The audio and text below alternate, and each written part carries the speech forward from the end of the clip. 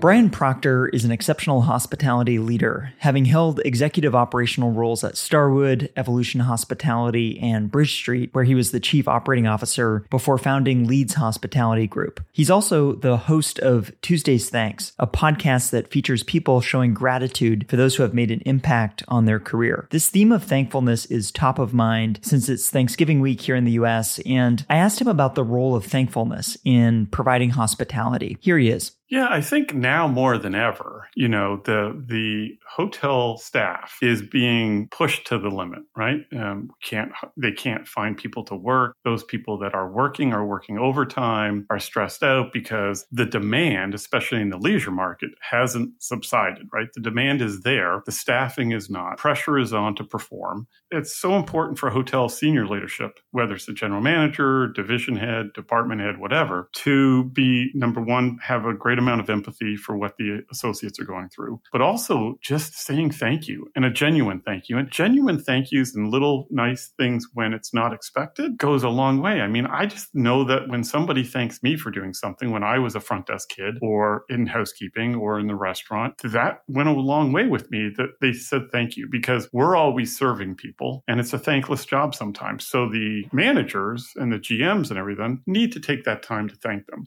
And it can be little things, right? It could be little surprises with, some granola bars up on the floors with the room attendants one day. Just say, hey, here's something for you to snack on. And thank you for everything you're doing. So I think now more than ever in our industry, it's so important because they are stretched to the nines. How can you show appreciation and gratitude for your team today?